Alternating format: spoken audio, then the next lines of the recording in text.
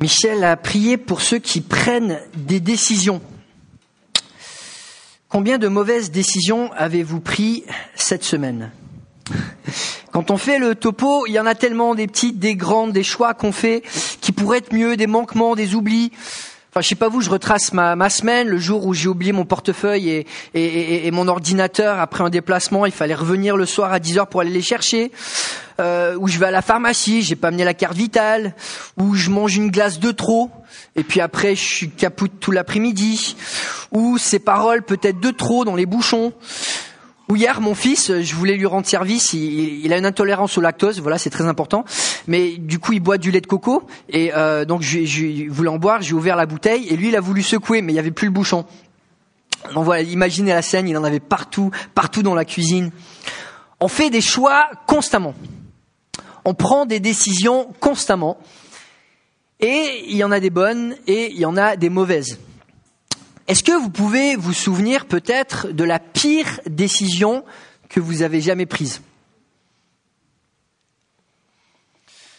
C'est dur, parce que en fait, les mauvaises décisions, on les collectionne.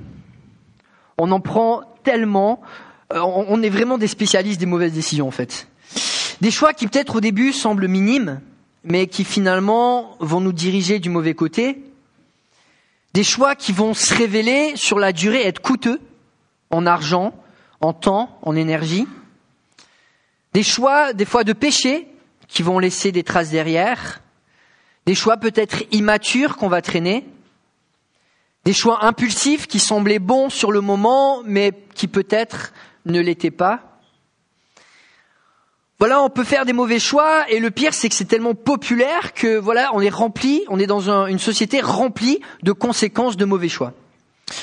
On regarde les tensions politiques des dernières années, c'est l'accumulation de mauvais choix qui ont été pris dans le passé, de mauvais choix qui sont encore pris aujourd'hui. On regarde le climat de la société, tellement de décisions qui sont mauvaises, qui minent les familles, qui minent les valeurs, qui minent l'ambiance. Alors aujourd'hui, j'aimerais faire un petit détour en Ruth, chapitre 2. On fait une petite pause pendant l'été dans notre série en Actes. On se plonge dans l'Ancien Testament, on sera en Michée dans les semaines qui viennent. Mais aujourd'hui, j'avais à cœur de juste faire un petit zoom sur un chapitre de la Bible qui est vraiment beau. Il est beau parce qu'il est dans une période vraiment moche. La période des juges.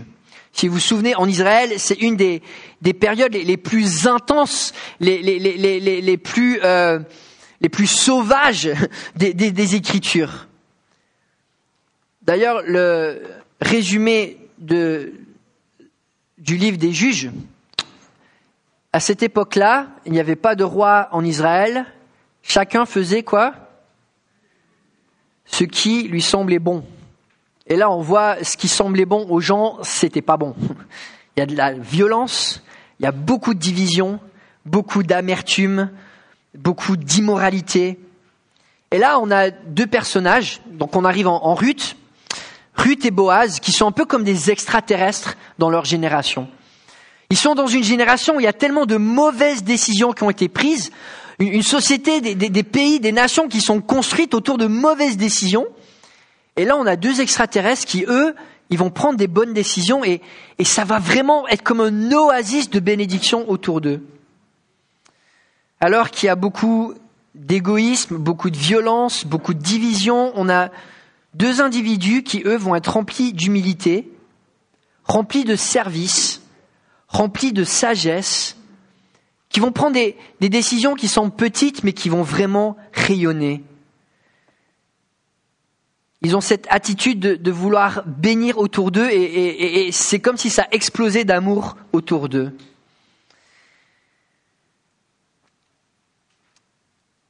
Dans la période des juges, on voit un peuple qui s'endurcit contre Dieu.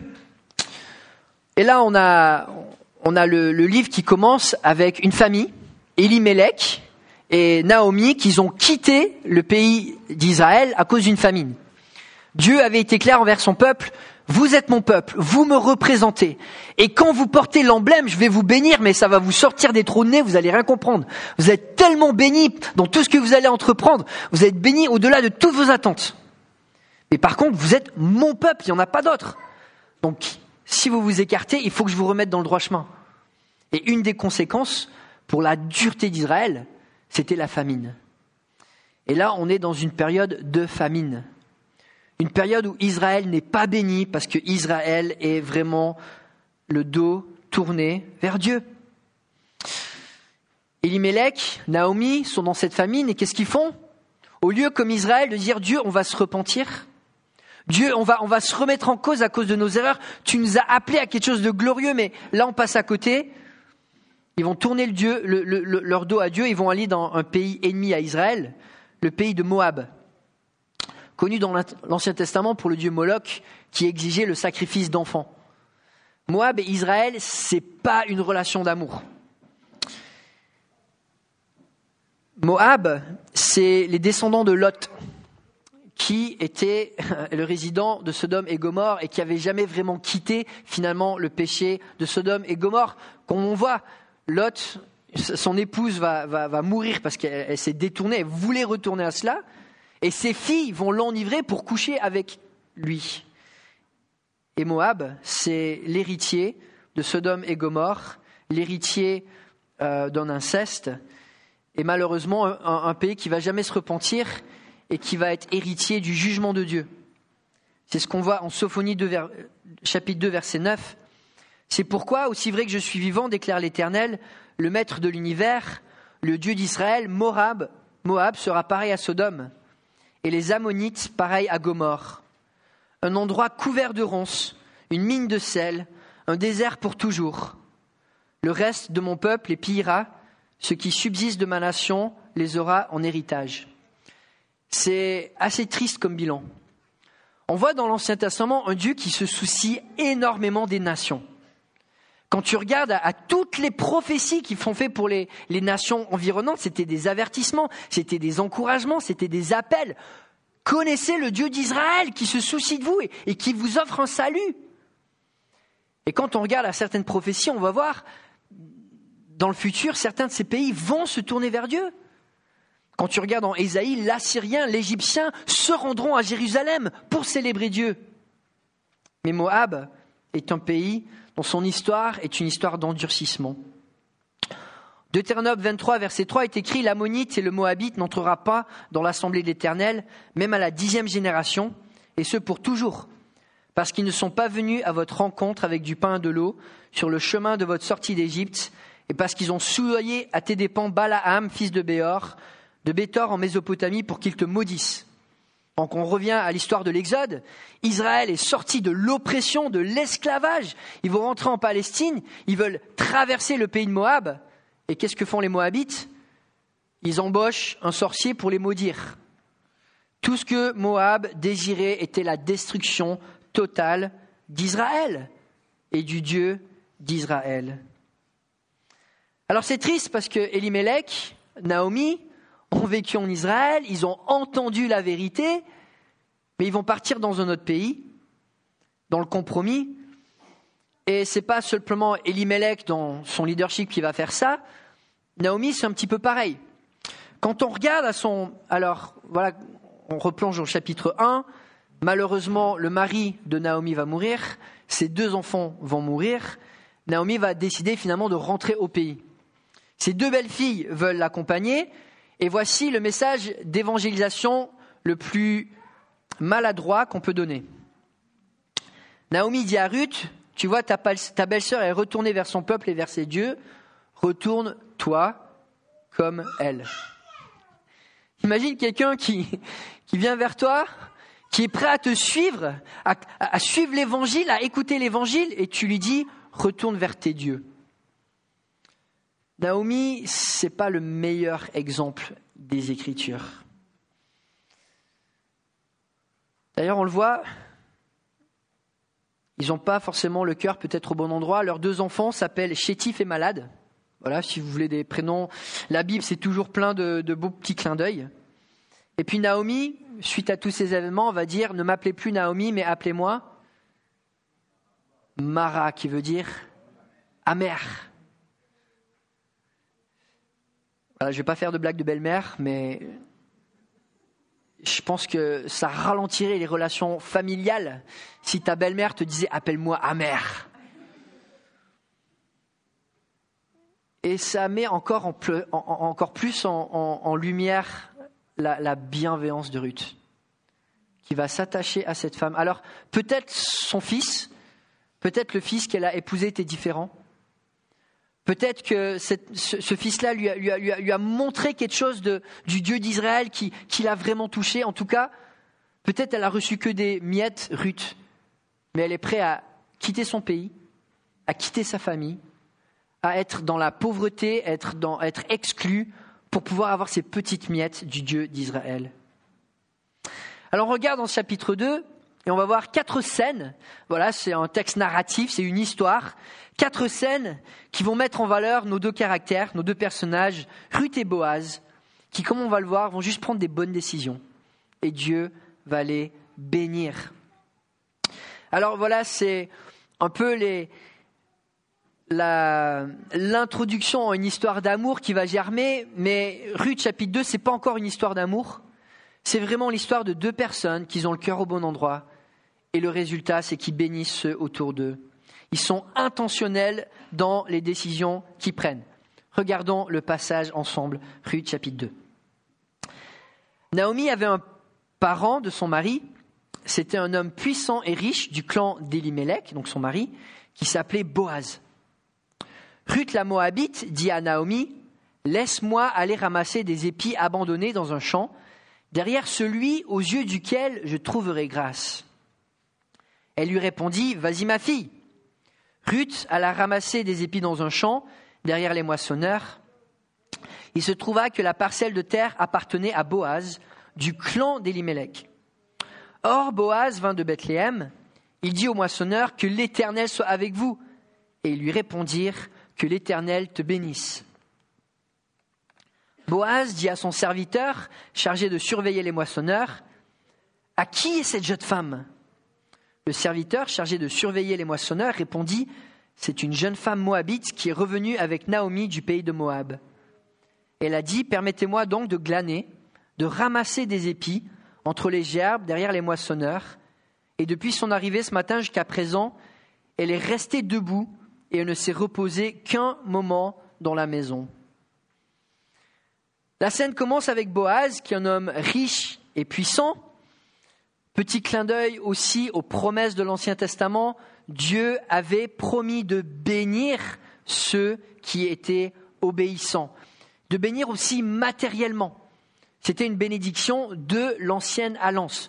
Quand tu suivais Dieu, il y avait une promesse que Dieu allait te bénir, non simplement spirituellement, mais aussi matériellement.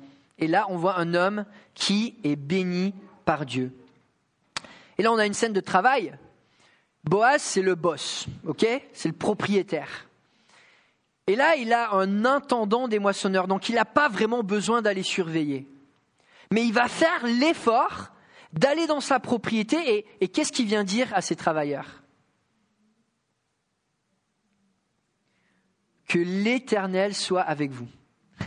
T'as pas envie d'un boss comme ça ? Il n'a pas besoin de venir, mais il vient pourquoi ? Pour donner une bénédiction à ses travailleurs. Pour partager une bénédiction à ceux qui sont dans sa maison, à ses serviteurs, à ceux qui travaillent pour lui. Et il vient, il les connaît, et il s'aperçoit qu'il y a une personne qui est nouvelle. On voit quelqu'un qui se soucie de son entourage et qui a vraiment ce désir de partager une bénédiction. Et c'est contagieux parce que Boaz, on va le voir dans sa manière de gérer finalement ses biens, c'est contagieux. Il partage la bénédiction et ses ouvriers partagent la bénédiction. Il partage la générosité et ses ouvriers aussi, ils ont cette même ADN. Ils ont une étrangère qui arrive, mais ils sont pas à compter les centimes, à se dire qu'est-ce qu'on fait là, c'est pas juste. Ils ont déjà en eux cette bienveillance parce que ça fait partie de leur boss qui lui a des valeurs qu'il transmet et qui est capable non simplement de tirer un profit de son travail, mais de bénir les gens avec les profits qu'il tire. C'est un beau témoignage de ce que ça peut être quand on est un travailleur chrétien, peut-être un boss chrétien, avec des valeurs de partager la bénédiction, pas simplement de tirer du profit pour soi-même, mais aussi pour mener vers le haut ceux qui travaillent pour nous. On voit Boaz qui est admirable dans sa manière de travailler. On voit aussi Ruth qui est admirable dans son travail. Elle arrive d'un pays étranger, mais elle ne croise pas ses bras. Elle arrive, je ne sais pas si à la barrière de la langue, peut-être elle connaissait déjà au travers de son mari, de sa famille, mais elle n'est pas là à s'apitoyer sur son sort, à s'attendre qu'on pourvoie à ses besoins. Elle est proactive, elle est motivée, elle est courageuse, elle est remplie de foi. Elle va dire, je vais trouver grâce devant quelqu'un et je vais y aller. Je sais que Dieu m'appelle à travailler et je vais y aller parce que quelque part, je vais trouver grâce. Son attitude est différente de Naomi. Naomi, on ne la voit pas travailler dans ce passage. Naomi, on ne la voit pas travailler. On voit qu'elle s'appelle amère. Et pourtant, Dieu va mettre au cœur de Ruth de prendre soin de Naomi. Petit clin d'œil du premier chapitre. Pourquoi elle se fait appeler amère et dit « J'ai tout perdu, j'arrive les mains vides ». T'imagines si t'es Ruth et t'entends dire ça à côté de toi, quoi. C'est comme si Ruth, elle comptait même pas à ses yeux. Alors on comprend, elle est dévastée, elle a perdu beaucoup, mais Ruth est dénigrée quelque part, même par sa belle-mère. Et pourtant, elle va suer, elle va travailler pour pouvoir bénir cette belle-mère. On voit un cœur tellement beau. Ruth travaille de manière humble, de manière industrielle, elle se donne à fond et elle va impressionner tout le monde. Ruth, comme Boaz, c'est juste le quotidien, c'est juste le routinier. Mais ils prennent ces décisions qui font que leur attitude va vraiment faire du bien autour d'eux. Et là, ça commence, voilà le titre du message, l'amour est dans le pré. Et c'est vrai que ça commence avec beaucoup d'amour. C'est pas romantique, mais il y a beaucoup d'amour. Boaz qui est bienveillant, Ruth qui est bienveillante. Ils sont là pour servir, ils sont là pour bénir au travers de leur travail. Et tu as juste envie de les voir heureux. Alors voilà, ça commence par le travail. Et puis on arrive à la deuxième scène, une scène de dialogue. Première communication. Et une fois de plus, une communication qui est juste remplie de bonté, remplie de bienveillance. À partir du verset 8. Boaz dit à Ruth, « Écoute ma fille, ne va pas ramasser des épis dans un autre champ. Ne t'éloigne pas d'ici, reste avec mes servantes. Regarde où l'on moissonne dans le champ et va après elles. J'ai défendu à mes serviteurs de te toucher. Quand tu auras soif, tu iras au vase et tu boiras de ce que les serviteurs auront puisé. » Alors elle tomba le visage contre terre, se prosterna et lui dit « Comment ai-je trouvé grâce à tes yeux pour que tu t'intéresses à moi, une étrangère ?» Boaz lui répondit « On m'a rapporté tout ce que tu as fait pour ta belle-mère depuis la mort de ton mari, et comment tu as quitté ton père et ta mère et le pays de ta naissance pour aller vers un peuple que tu ne connaissais pas auparavant. Que l'Éternel te rende ce que tu as fait et que ta récompense soit entière de la part de l'Éternel, le Dieu d'Israël, sous les ailes duquel tu es venu te réfugier. » Elle dit « Oh, que je trouve grâce à tes yeux, mon Seigneur, car tu m'as consolé et tu as parlé au cœur de ta servante. Pourtant, je ne suis pas, moi, comme l'une de tes servantes. » Et là, on voit beaucoup de bienveillance. On voit Boaz qui est rempli de sagesse. Il est prudent. Il va ouvrir quelques opportunités à Ruth, mais pas tout. Il s'est renseigné aussi. Il est allé faire un recherche d'arrière-plan sur qui est vraiment Ruth. Premier jour, c'est gratuit. Deuxième jour, on regarde quand même, on fait attention à qui on laisse partager avec sa maisonnée, avec ses serviteurs, mais rempli de foi aussi, parce que il se renseigne sur qui elle est, il est spirituellement vigilant. Et on voit le cœur de Boaz, un cœur premièrement qui est rempli d'amour pour l'étranger. Un étranger qui arrive, vas-y, sers-toi. Tu as besoin de manger ici, tant que tu as besoin, ça sera là. Et on voit qu'il parle vraiment à à Ruth comme une égale. Ça a beau être une femme, ça a beau être une étrangère, à l'époque, il casse les codes. Il va vraiment la traiter avec l'amour du Seigneur. Et il va être là pour l'encourager. On voit qu'il est intègre et qu'il est sage. Il va se soucier des détails. Il va communiquer de manière claire avec Ruth. Voici ce que tu peux faire. Voici à quoi tu peux t'attendre. Il va communiquer de manière claire à ses serviteurs. Vous la touchez pas. Vous prenez soin d'elle. Vous puisez de l'eau pour elle. Il n'y a pas de confusion. Il a réfléchi aux détails pour vraiment que la communication soit bien source de bénédiction. Il est là pour bénir et pour protéger autant sa maisonnée que Ruth. On voit un cœur généreux. Participe à cette moisson aussi longtemps que tu en as besoin. La moisson, c'est 3 mois. Ça fait beaucoup de finances. Et il lui dit, voilà, tu peux te servir du meilleur. Et puis on voit un homme rempli de bonté et de sensibilité spirituelle. Quand Ruth partage son témoignage, il est touché dans son cœur. Ça fait pas du bien quand tu partages une joie, tu partages un encouragement, tu partages peut-être un souci, et tu as quelqu'un en face qui vraiment le porte dans son cœur, qui n'est pas juste à passer au sujet suivant, mais qui te regarde dans les yeux et qui partage cette joie spirituelle avec toi, ou cette peine spirituelle. Et Boaz, il va faire ça avec Ruth. Et Ruth va dire, mais tu as parlé à mon cœur. Parce qu'il a cette sensibilité spirituelle. Il voit ce que Ruth a traversé, il voit son pas de la foi, et il voit son témoignage. Il a entendu un témoignage comme on en a entendu un aujourd'hui, et ça le laisse pas insensible. Il se réjouit profondément à ce que Dieu fait spirituellement dans les autres. Un bel exemple d'intentionnalité, Boaz est bon envers son entourage. Il cherche à bénir. Et on voit qu'avec Ruth, finalement, ils vont parler le même langage. C'est pas encore un langage romantique, mais c'est un langage de service, c'est un langage de don de soi, c'est un langage de bénédiction.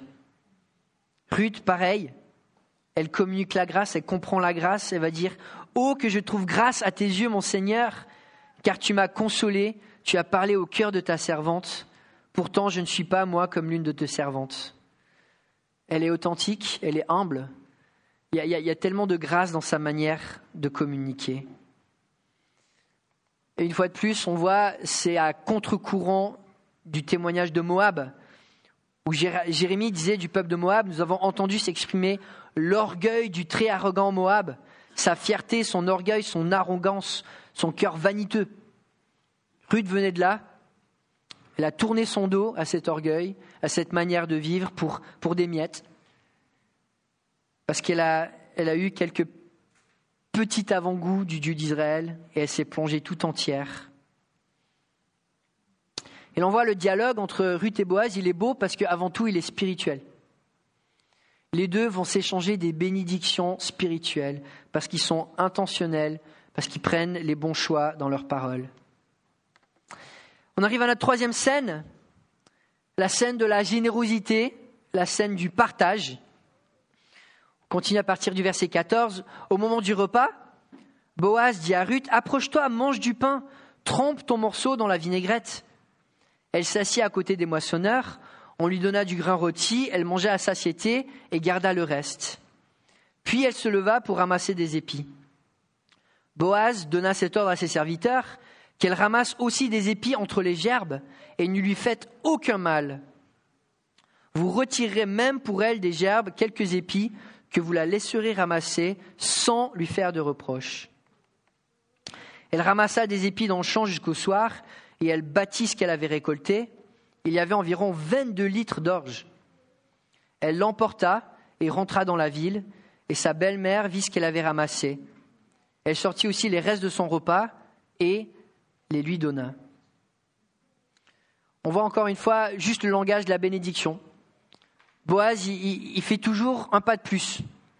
Il est juste débordant de cette générosité. Il a vu qu'il a béni Ruth, mais il veut aller encore plus loin. Il invite dans un cercle un peu plus interne, lui permet de partager le repas, de lui donner jusqu'à ce qu'elle ait plus faim et même qu'elle puisse amener des restes. Et puis l'attitude de Ruth, qu'est-ce qu'elle va faire ? Elle prend des restes et elle en donne combien à sa belle-mère ? elle donne tout. Elle donne tout. Elle garde rien pour elle. Elle a vraiment cette attitude de se donner entièrement pour bénir cette belle-mère amère qui a tellement souffert. On voit la générosité de l'un comme de l'autre. On n'est pas encore sur le terrain du romantique, mais on voit quelque chose de vraiment beau, de vraiment rafraîchissant, parce que les deux sont pleins de grâce dans les décisions qu'ils prennent, d'un amour plein de sacrifice et de générosité. Et puis on arrive à la conclusion de ce chapitre, une scène d'espoir. Et c'est beau parce qu'on va voir cette relation qui a commencé avec Ruth et Boaz, qui va générer une bénédiction au-delà de leur cercle. Et c'est vraiment le cœur de Dieu. C'est ce qu'il dit à Abraham, de ta famille, je vais bénir des familles. Et ça, c'est ma vision pour tous les chrétiens. Que de la bénédiction que nous avons avec Dieu, ça puisse s'éparpiller pour plus de personnes dans notre vie personnelle, dans notre vie familiale, ensuite dans notre vie d'église, et puis ensuite pour ceux qui sont à l'extérieur. Verset 19.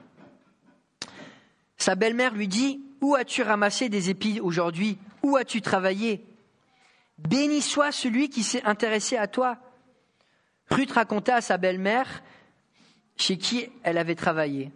L'homme chez qui j'ai travaillé aujourd'hui s'appelle Boaz, dit-elle. Naomi dit à sa belle-fille, « Qu'il soit béni de l'Éternel, qui garde sa bonté pour les vivants comme pour les morts.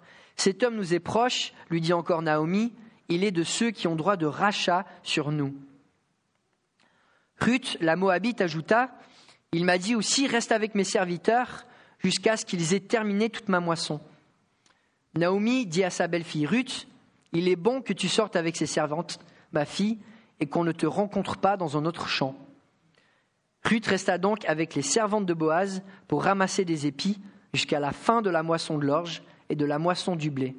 Elle habitait avec sa belle-mère. Et là, c'est touchant. Qui c'est qu'on voit qui est en train d'être transformé ? Naomi. La femme amère, finalement, voit Dieu à l'œuvre et elle va avoir des paroles de louange. Qu'il soit béni de l'Éternel, qui garde sa bonté pour les vivants comme pour les morts. On voit finalement Ruth qui va impacter Naomi et Naomi son cœur va changer. Il va changer d'un cœur qui est rongé par l'amertume, par de la louange. On dit mais on peut placer notre espérance parce que Dieu il est bon. Et il est fidèle non seulement avec les vivants mais même envers les morts. Et c'est un des clins d'œil de l'Ancien Testament dans l'espérance de la résurrection, que Dieu n'abandonne pas les siens, ni aujourd'hui, ni demain, il est vivant. C'est beau de voir comment Ruth et Boaz, par les choix juste quotidiens, dans leur manière de travailler, il n'y a rien de plus routinier, dans leur manière de communiquer, il n'y a rien de plus routinier, dans leur manière d'utiliser leurs ressources, quelque chose qu'on doit faire tous les jours, vont produire cette oasis de fraîcheur et de bénédiction autour d'eux. Et ce que ça va générer, c'est de l'espoir. De l'espoir dans le cœur de Naomi. Et puis on voit aussi de l'espoir, comment Dieu a conduit les choses. Dieu est bienveillant et il n'a pas lâché ses enfants. Boaz a droit de rachat. C'est-à-dire que Boaz peut racheter, peut faire un travail de rédemption pour que Ruth et Naomi récupèrent leur propriété, récupèrent leur liberté et soient accueillis avec Boaz. Voilà un chapitre dans lequel on voit beaucoup de leçons de vie. Comment nos choix au travail peuvent bénir les autres. Comment nos choix dans notre communication peuvent encourager les autres. Comment la manière dont on utilise nos ressources peut témoigner d'amour sacrificiel. Comment dans la persévérance et la fidélité, Dieu peut nous bénir et bénir ceux autour de nous. On est encore dans les pré-fréquentations c'est avant que Ruth demande à Boaz de sortir avec lui. C'est comme ça que ça se passe dans ce passage. Donc voilà, faut pas avoir peur de briser les codes de temps en temps. Je suis content que ma femme m'ait demandé un jour de sortir avec elle. Mais on a des gens qui sont assoiffés de recevoir la grâce de Dieu. Et la bénédiction va en découler. Et puis Ruth, finalement, ça va se découler dans leur famille et même sur plusieurs générations. C'est qui la descendance de Ruth ? C'est Jésus. C'est l'arrière-grand-mère du roi David. Et puis ensuite, elle fait partie de la lignée de Jésus. Juste ces petites décisions qui deviennent des grandes bénédictions. Amen. Prions ensemble.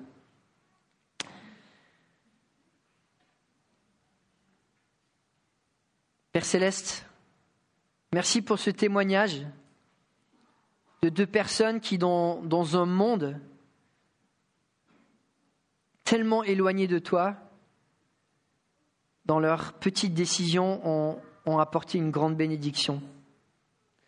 Donne-nous pareillement, Père Céleste, d'être intentionnels, d'être vigilants, d'être fidèles, d'être persévérants, pour dans ces choix que nous allons faire dans les jours qui vont venir, être une bénédiction pour ceux autour de nous, pour notre famille, pour nos collègues, pour nos voisins, pour nos proches, pour les membres de cette Église. Donne-nous, Père Céleste, d'être remplis de ton Saint-Esprit, comme on l'a entendu aujourd'hui, d'être remplis de ta grâce, pour témoigner que tu es un Dieu bon, un Dieu vivant, un Dieu qui nous donne de l'espoir. C'est au nom puissant de Jésus que nous prions. Lui qui nous offre le salut par sa mort à la croix et qui nous invite à connaître la bonté de Dieu. Que nos cœurs puissent être prêts à recevoir toute sa bénédiction pour la partager. En son nom nous prions. Amen.